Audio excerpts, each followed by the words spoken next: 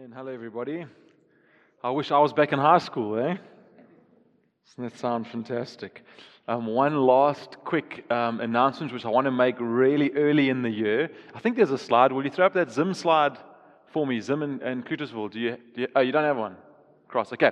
I'll tell you about it. It's around about the middle of June. So I think it's the 14th of June.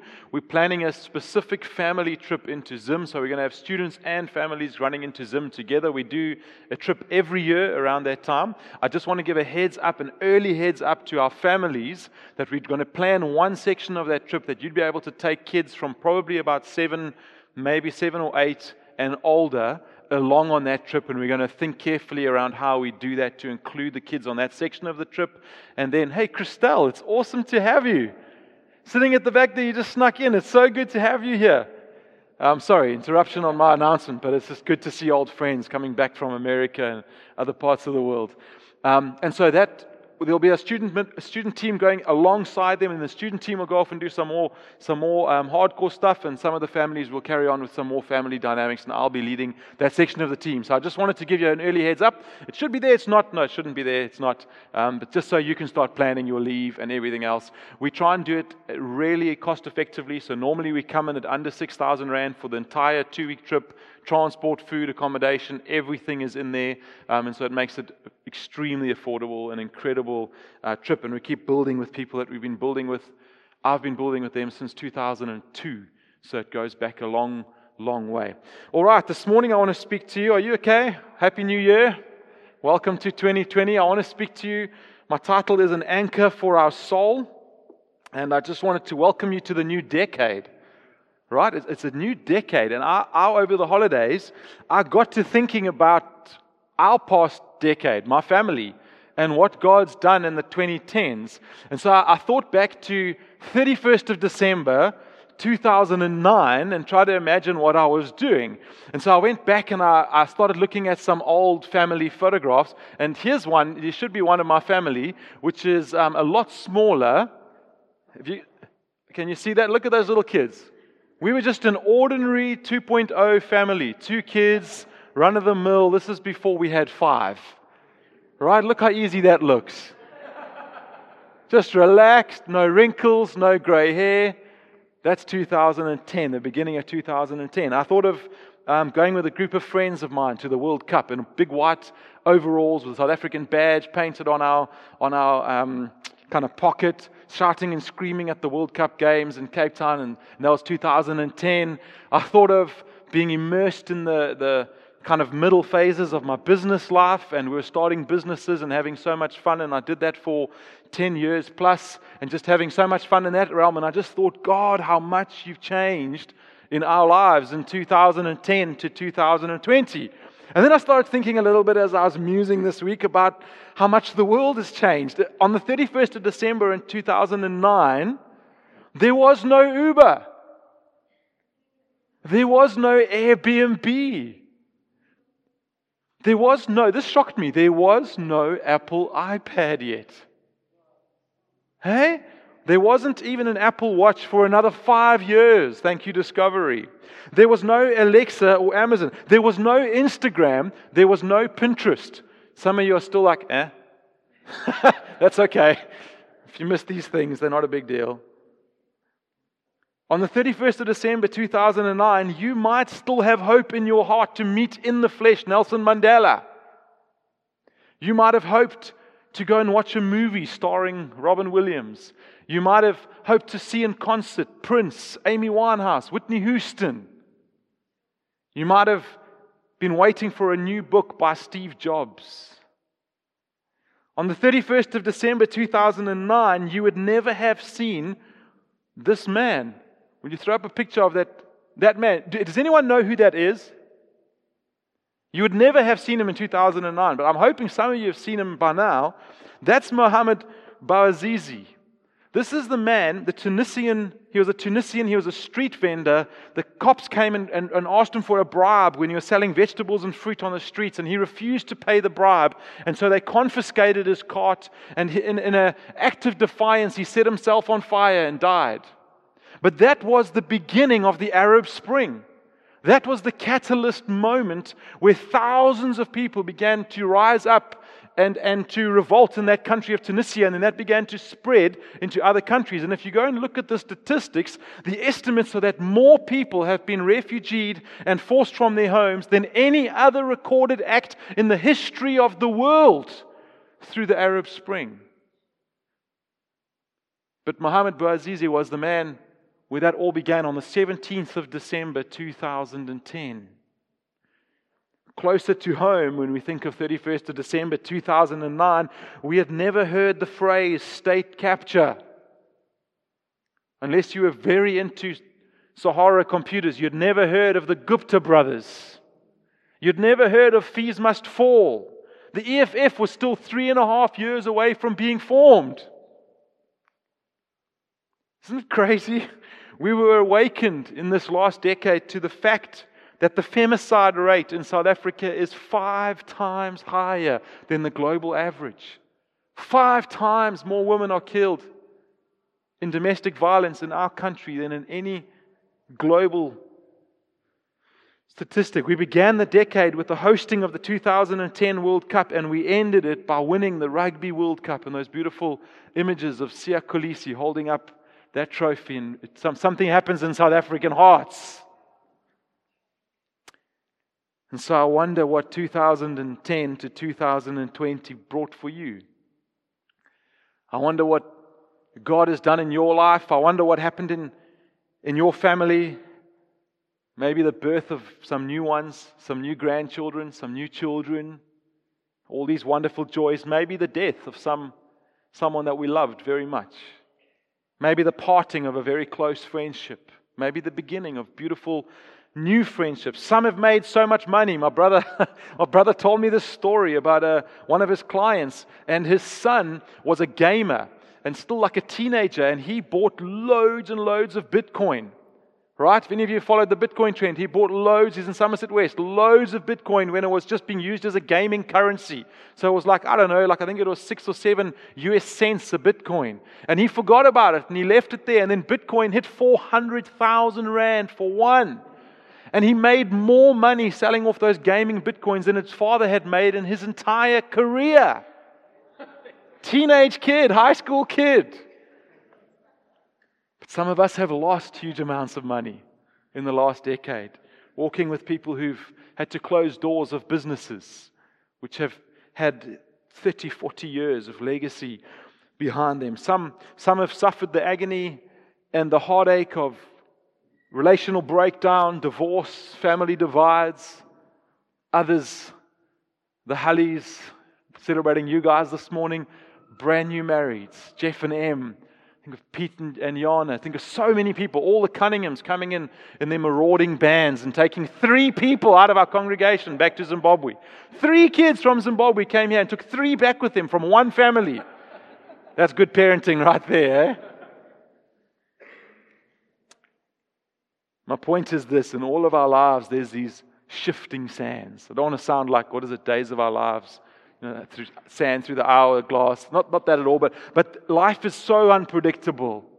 It's so uncertain. And I want to ask you this morning, how do you anchor? How do you anchor? If you look back at the surprises of the last 10 years in your life, what do you build? What do you use to build solid foundations? And how do you have this assurance inside of your heart that what you're using won't give way? That it's actually a solid foundation. What do you do to anchor yourself? Do you immigrate? Do you build a bigger bank account, more savings, more investments, a better RA, a more diverse property portfolio, and then you happen to meet your neighbor who's Zimbabwean and that all goes out the window because they tell you their story? Right? We just got to look across the border to realize that that's not going to sustain us. What do you use as your anchor? Let me flip this a little bit and ask it another way. What thing in your life, if I was to take it away, if I was to come and say, that part of your life, I'm going to take it away, what would I need to take away to make you feel completely lost, tossed in a wild sea on a tiny dinghy with just one oar? What would that thing be? I love this picture. It's not a great picture, but in a lot of countries there's something called sinkholes. And everything looks perfect on the surface.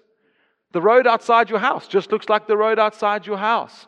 But unknown to you is that water is busy eroding and eroding underneath. And all of a sudden, in a dramatic moment, everything just collapses. And there's a sinkhole. And you'll see these photos of cars and parts of houses and buses and all sorts of things just collapsed in this sinkhole. And sometimes it feels like that happens in our lives.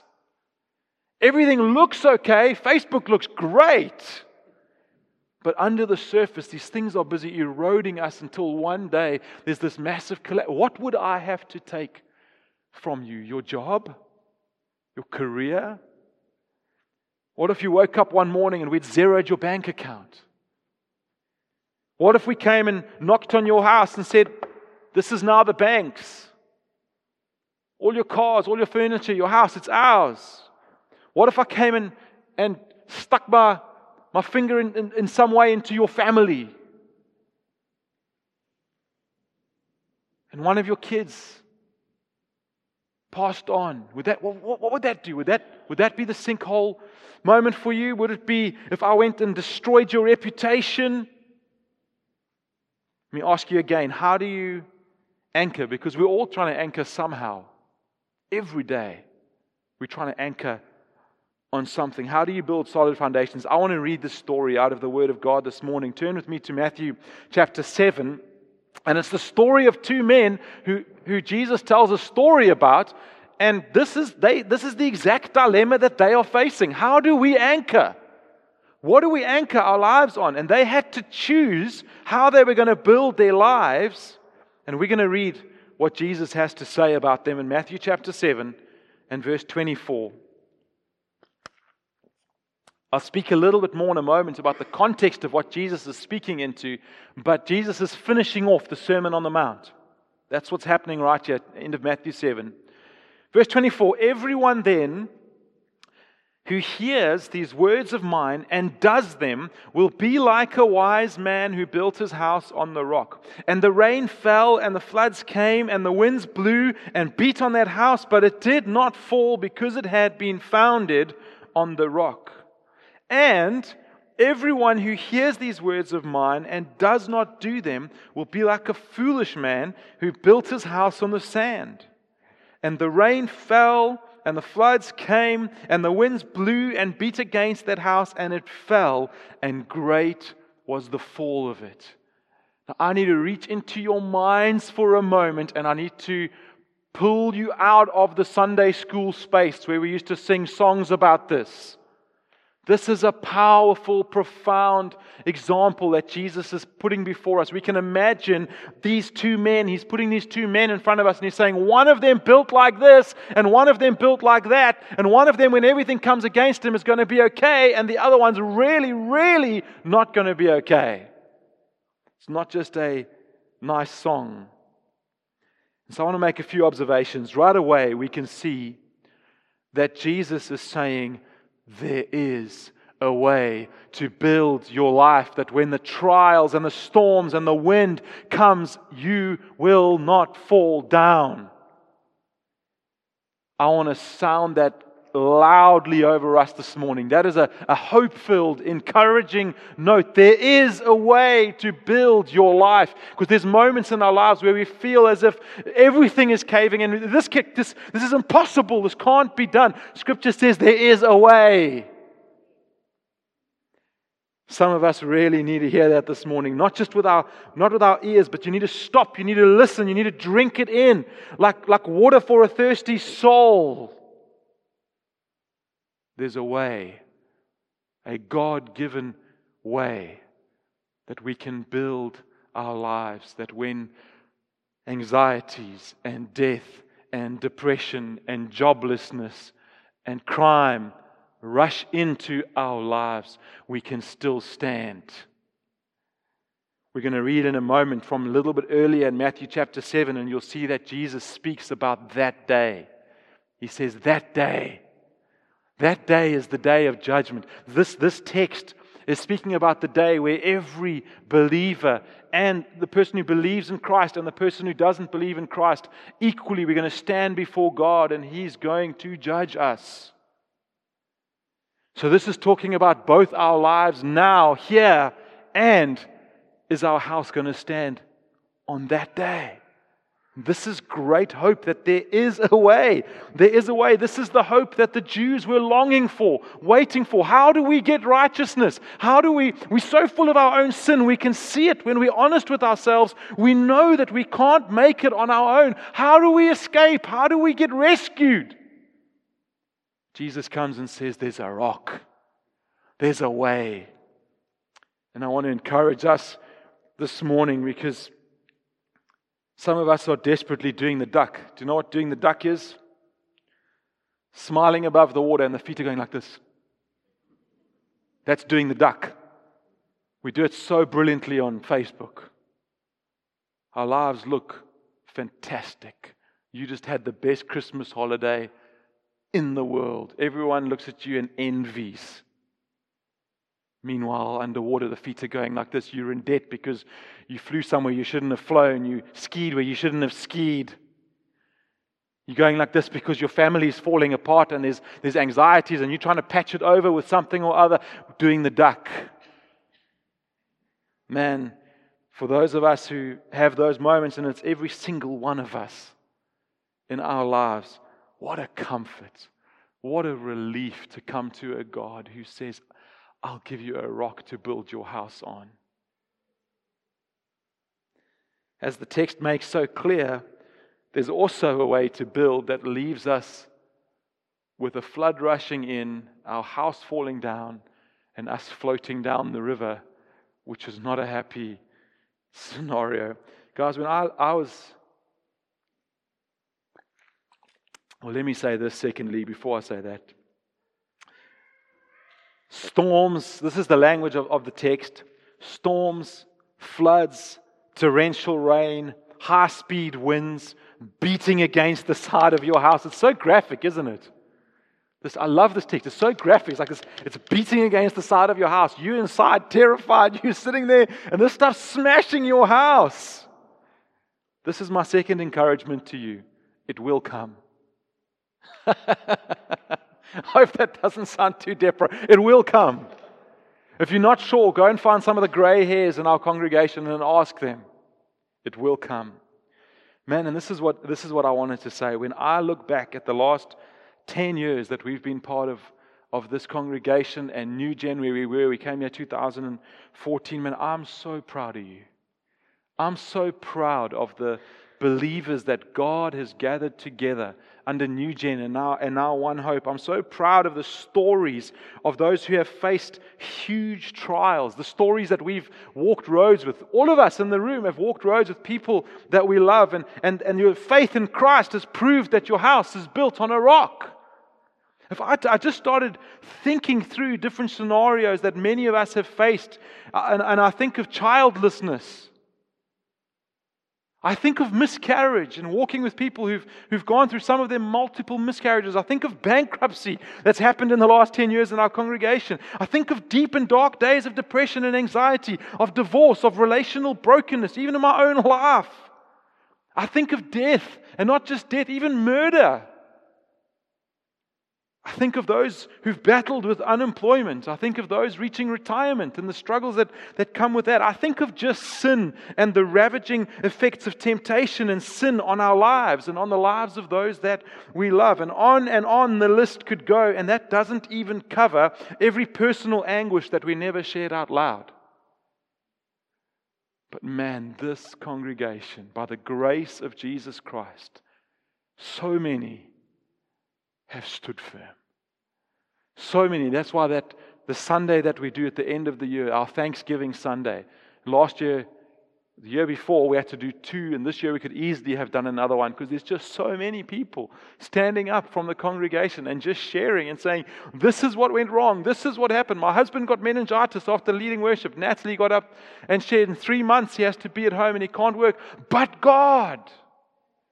And people stand up, and Gordon and Alena 2 years ago, after the murder of her mom, stood up and shared the most profound, powerful testimony of the grace of God. Not saying, oh, it was easy, saying, no, we wanted to turn away from God. It was hard. We wanted to find answers. We wanted to punish perpetrators. And instead, by the grace of God, they've started a foundation to help underprivileged people like the one who killed her mom. What does that? The grace of God. And I'm proud of this congregation. I'm proud of the work that Jesus is doing in our hearts. And I want to encourage you as you walk out your faith this side of heaven, that on this day, on that day, on the great day, the judgment day, as you trust in Christ and learn to keep in step with the Holy Spirit, that your house will stand.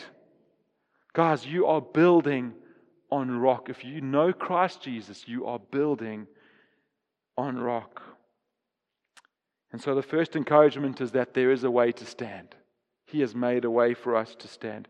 The second sort of encouragement is that storms are guaranteed. And the third thing I want to just touch on briefly is how do we know how we are building? How do you know? I mean, none of us wake up in the morning and get our little sand bucket and spade and our little lobster thing, those things you use on the beach to make your little lobster, what you call them, casts or whatever. None of us get that and go I'm going to go about my day building sand. That's what I think is really going to sustain my house. So how do you know? How do you know? Well, Jesus puts these two men in the story. It could be a woman, it makes no difference. And the real question of the story is, which one are you? Right? Which one are you? What are you building your life on? And it's so easy to imagine these two men. They both built houses. The houses both look great. They both faced the same storm. You ever thought of that? You both face the same storm? Just because we come to Christ, we're not now exempt from trial, from temptation, from disaster, from tragedy. We're not exempt from those things. We face the same storm. But the outcome of what these men encountered could not have been different, any more different. So let me tell you the context of what's going on here in Matthew 7, because it really struck me. I would call this the greatest sermon ever preached. It begins in Matthew chapter 5, Matthew 5, 6, and 7, and it includes stuff like this: city on a hill. You are the city on a hill. You are a light. It includes the Lord's Prayer. It includes the Beatitudes. Probably one of the most profound sections of Scripture that you could read.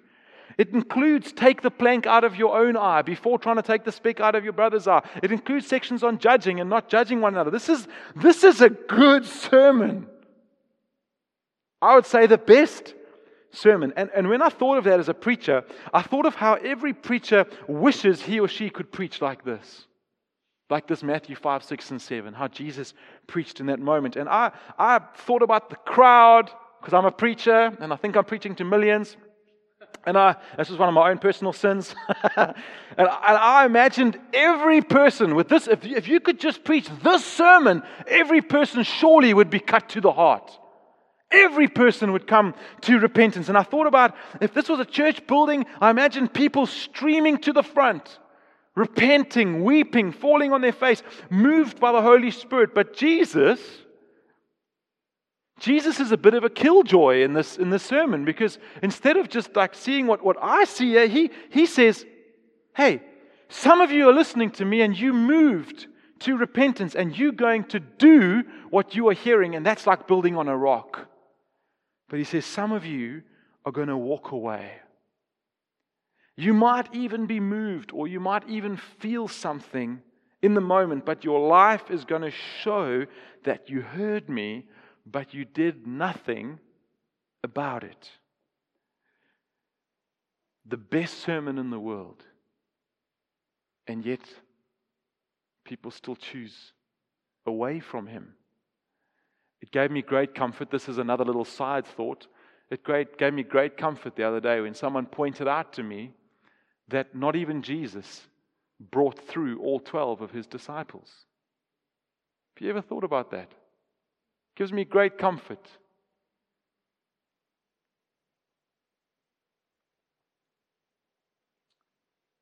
This is what Jesus is saying at the end of this sermon. That everyone who hears these words of mine and does them will be like a wise man. But everyone who hears these words of mine and does not do them will be like a foolish man who built his house on the sand. Go back in your Bible, just a few verses to verse 21 of the same chapter. Just go there with me.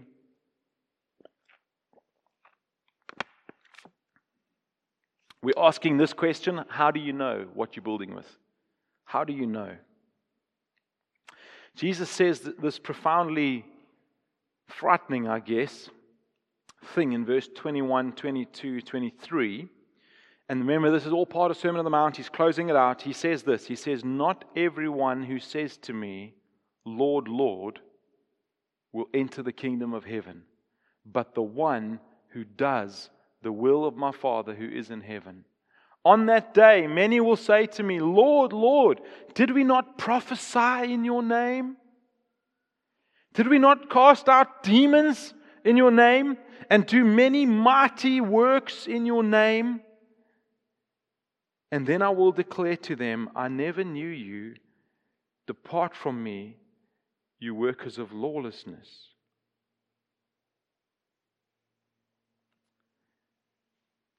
Isn't that a scary verse? See, just because we look the part and attend church and learn how to behave in a more moral way, even though we may put on a show and people see us with supposed power from God, it's still, Jesus can say, "Depart from me." This is why, guys, it's so dangerous to take what we see as the fruit of someone's ministry and take that as validation as what they say is true. So we'll see a TV ministry and we see miracles, and then we just swallow it hook, line, and sinker. Jesus says those things are going to happen from people that I'm going to say, "Hey, I don't know you." But we're asking this question: how do you know? How do you know which man in the story you are? Which woman in the story you are? Which material are you using to build on? How do you know whether or not when the storms of life come rushing against you, when you hear the knock of the wind against your windows and the storm bashing against the walls, how do you know whether you're going to stand? Jesus says it so simply. He says it like this. He says, "This is how you know. The house that's still standing is when you hear the word of God and you do it." So simple. The house that's not standing is when you hear the word of God and you don't do it. So if you don't intend to do what you hear from the word of God, it's dangerous to come to church. You're in great danger to go to conference after conference and hear more and more of the word of God if you don't intend to do it. You're in great danger to go on YouTube and watch your favorite preacher. Why? Because if we hear and we hear and we hear and we never do, and it never affects our lives and move us to actually change how we live our lives and our heart attitude toward God, we just become more and more immune to the things of God. So let me ask you this, in application today, do you do what you hear in the Word of God? Let me ask it in a few different ways to try and help us. Is Jesus, this is one of my favorite phrases, is Jesus Lord? When you stop and think about lordship, Paul says, "I'm a prisoner." Paul says, "I'm a slave." This is the language he uses to describe some of how he sees himself as to God. When God says go, I say yes. When God says jump, I say how high? Because I trust you, Lord. Do you? Another way of saying, is Jesus Lord, is to ask this: do you rely on Him for salvation and look to Him for direction? Guys, this is a very simple message, extremely simple message, but it's got deep practical implications of how we live our lives. Because I really fear that so many of us in our worlds are just 95% of our lives are geared the way we want to gear them onto. And then there's about a 5% kind of bolt on, which is God. And, we go to church and sometimes we go to life group if it's a good year. Man, God wants all of us. He says, I am Lord. When I say I want you to do this, you say, yes, God. And I think we just don't even pause. We don't even stop in the busyness of our lives to really consider, what is it you want, Lord? Let me ask it another way. Are His words so precious to us that we spend much time pondering how we can obey Him? I'm provoking us. Do we stop in this next decade, even in this next year? Are we going to stop and say, Father, what is it that you want for me to do? This morning, Johannes led us so beautifully in our prayer meeting, and we prayed through Ephesians, I think it was Ephesians 2:10, that He's pre-planned, preordained works for us to do. He's thought about them beforehand, that there's things on this planet that Paul and Ollie and Lachey and every single person here, that God says, I have an intention for your life. And if we're so busy that we don't even stop and say, God, what is that intention? What is it you want me to do for the next 10 years? You can ask this question so many different ways, and I'm hoping that by just taking it at different angles, I'll hit something in our hearts. Do we give up things that we sense grieve Him? When we're watching a series and we've just in our hearts, our conscience, something is saying, hey. Do we just shut that guy out and say, hey, this is a really good series, I'm just going to fast forward this bit and carry on? Or are we actually listening and saying, God, this feels like this grieves you. I'm not going to pay a stupid price to watch a series. I'll get rid of that thing, man. I'll get rid of my TV if you tell me to, God. I'll stop supporting Liverpool if you tell me to, God. Please don't, but I will. Are we saying, God, what can I do that pleases you? And guys, I'm not talking about salvation here. I'm not saying, how can I please you so that you can save me? No, I'm talking about that we're saved. We've come into a knowledge of Jesus Christ. We know that through faith, by grace alone, we are saved. But then He says, yes, but it doesn't just stay there. I've got things for you to do. And out of our love response, we say, man, you're my Lord. You're my King. You're my Savior. What can I do? We walk in step with the Spirit. We keep our conscience sharp in prayer. Man, something on our hearts when we're at the end of last year as elders, we began to meet and to think and to pray. We went away for a weekend away together. And one of the things that we need to see explode across our congregation this year is prayer. We need to learn again how to come before God and throw ourselves in dependence on Him. That's the beauty of prayer. We're so independent. I can do it. I've got it, God. Don't worry about this thing. This morning I'm just going to pray about this thing because this is the one that's most critically in need. But all these other ones, God, I've got them. That's how we treat prayer, right? I mean, I'm saying this as someone this is one of my greatest struggles. This is my prayer life. I'm a person who I want to do, I want to produce, I want to have the end of the day my tick list, And prayer just feels so opposite that. Can I just be honest? Is that just my experience? Prayer does not feel like I'm doing anything. And I've got to bring it before God and say, you're my Lord. You've told me to pray. It feels so counter my nature. I want to go and do stuff. Every time I do that, and I come and submit myself to prayerfulness, man, God does so much more through my day. He does so much more in my heart. I feel alive. I feel satisfied with the work that I do. Are you with me? You're very quiet out there. You okay? I'm trying to paint a picture of a man or woman who is building in this way, who said, Christ, you're the rock. I want to build my house upon this rock, and it's prayerfulness and it's simple things. What is it that grieves you? What is it that pleases you? How do I live a devoted life?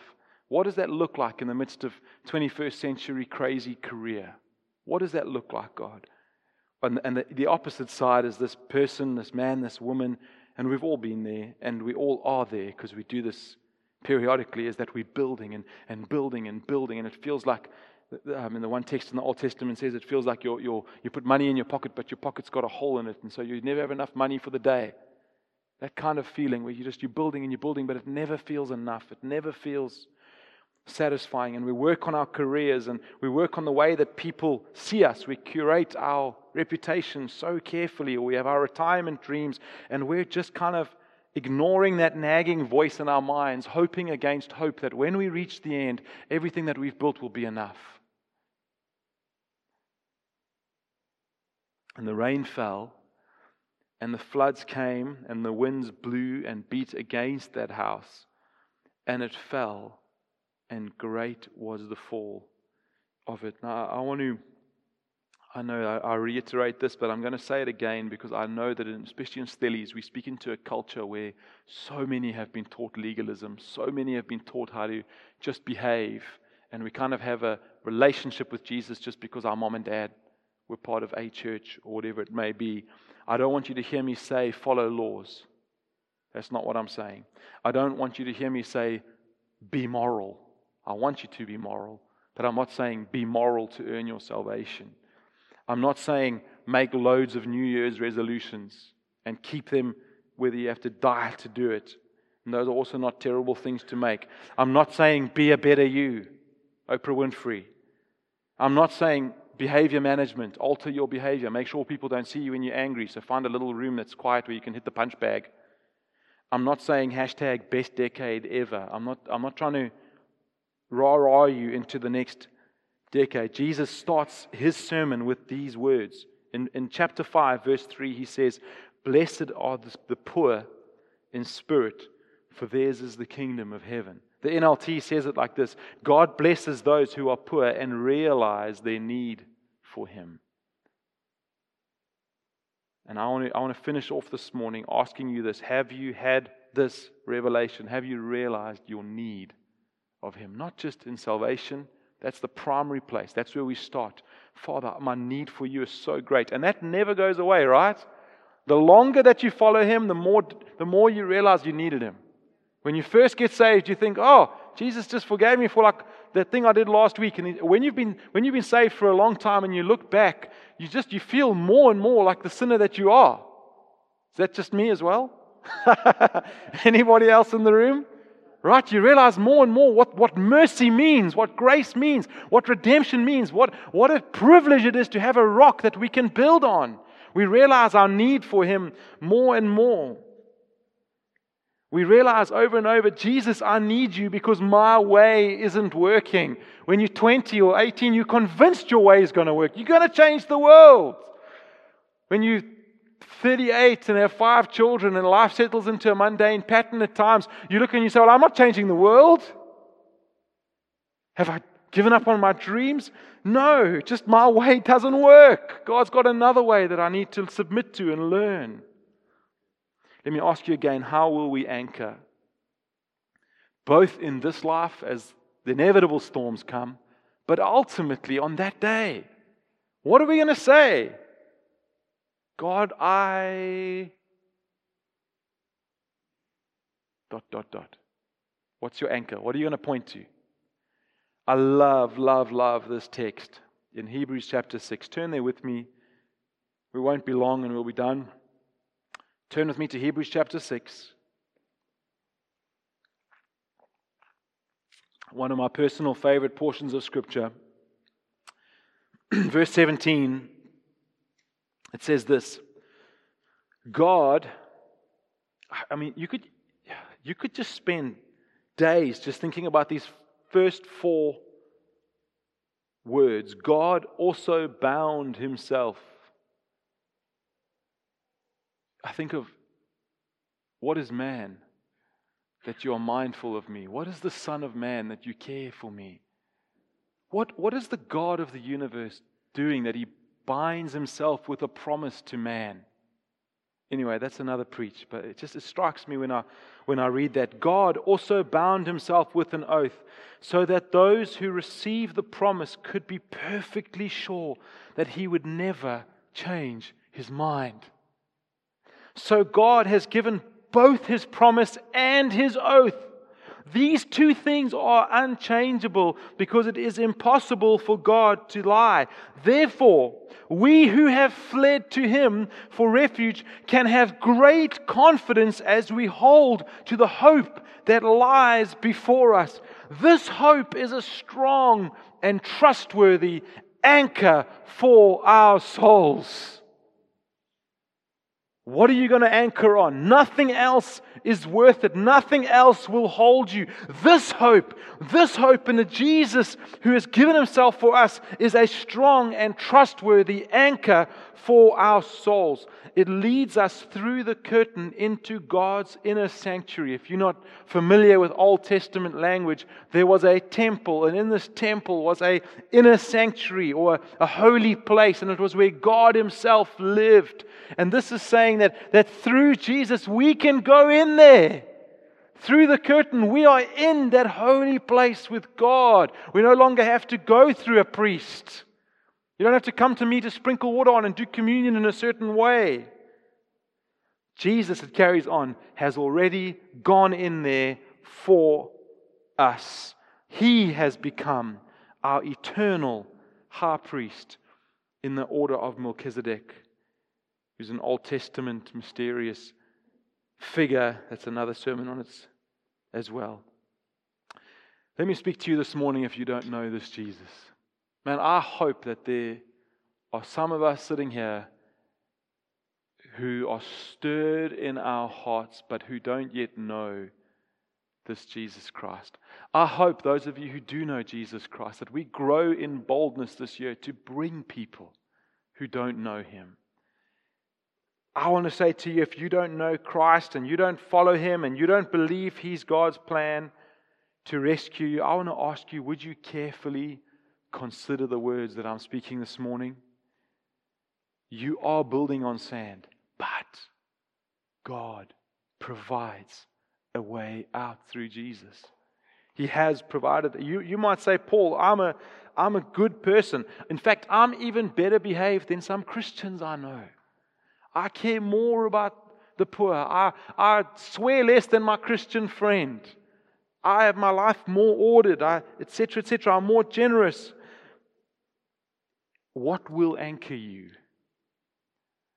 What will anchor you in the coming storms of life? What will anchor you on that day when our Father turns to judge every one of us? It's going to happen.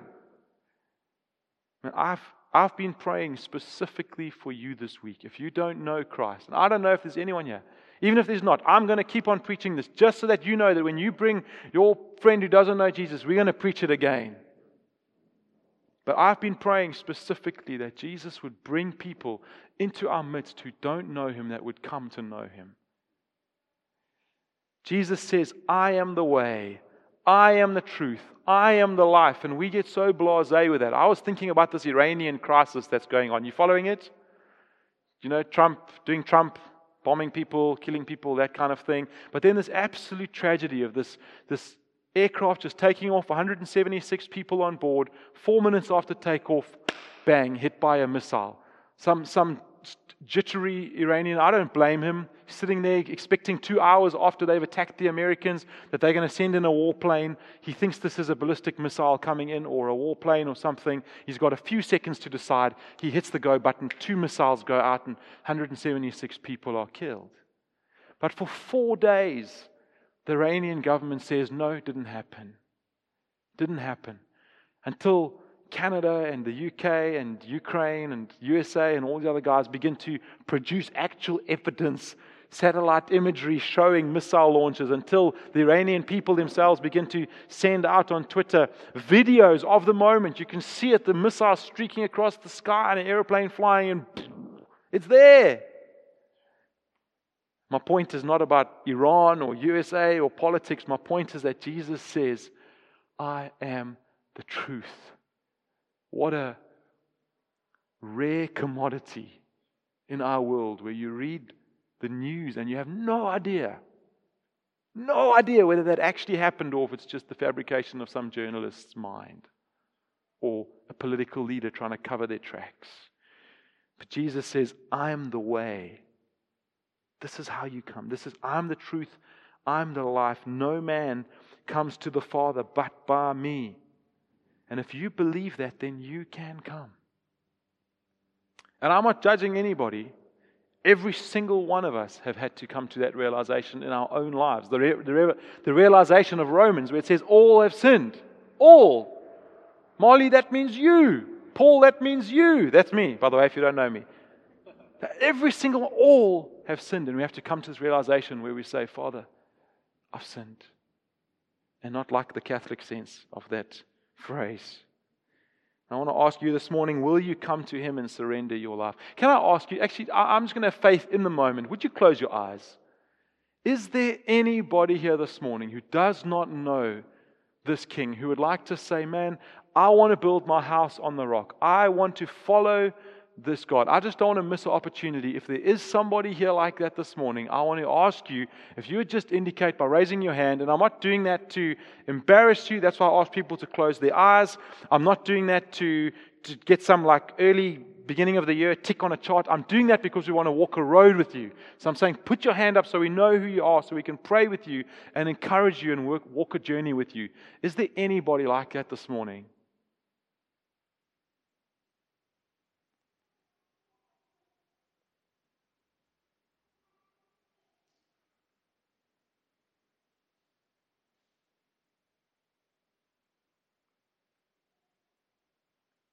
Father, in this moment where not one person lifts their hand, I pray that every one of them know you. And we ask, Lord, that you would send us out as salt and light, a city on a hill, into our world, Father, that many would come to know you through those sitting here today in the power of Jesus' name. Lord, that you'd embolden us. Give us courage. Give us fresh filling of the Holy Spirit. We need to be filled and filled and filled again, God. I'm not talking about the second baptism of the Spirit. I'm speaking about the 200th baptism of the Spirit that we all need powerfully alive within us. God, where our hearts have grown cold and apathetic towards those who don't know you. Lord, my heart, Lord, struggles over and over to care. Would you, by the Holy Spirit, come and stir again a love for so much more than just your church, for so much more than just your people, Lord. Stir our hearts for those who don't yet know you. Can I encourage you, man? Bring people. You can open your eyes, or you can keep them closed if you're having a good moment. But can I encourage you to bring people who don't know Christ? We have Alpha coming up this year. We have many moments. We have Sunday after Sunday where we're trying to throw out the gospel and say, man, if you don't know Jesus, have the courage in the personal moments. The Holy Spirit will give you the words. This is what comforts me so greatly. God wants them to come to know Him more than you ever could. It's like when I think of trying to parent my kids, and then I'm afraid to let God parent and be God over my kids' lives. And then I realize, hey, God's a better father than I could ever be. Not like by a little bit. It's not like, Paul there and God there. It's like Paul nowhere on the radar and God like the universe is good at parenting my children. And so it gives me great courage when I think of personal evangelism, when I want to talk to some of my friends that I'm building a relationship with. It gives me great courage to think, hey, God is after this person. The one writer calls it the hound of heaven. The hound of heaven. I love that. Chasing after our friends, our family, in the most beautiful, winsome way. He never puts his foot in it. He never stuffs up the punchline. He never misquotes the verse. God wants them to come to Him, and He will give us courage and words in that moment. Anyway, I'm going way off script, but I just want to encourage us. Man, there are people who don't know Jesus. And then what does it mean for you if you're a Christ follower? What does the next decade look like? This is my simple challenge to you this morning. Where's your trust placed?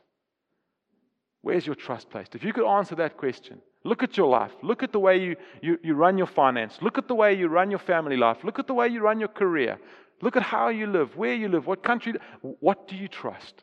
What are you really anchoring onto? God will sustain us. And so we're going to break bread this morning.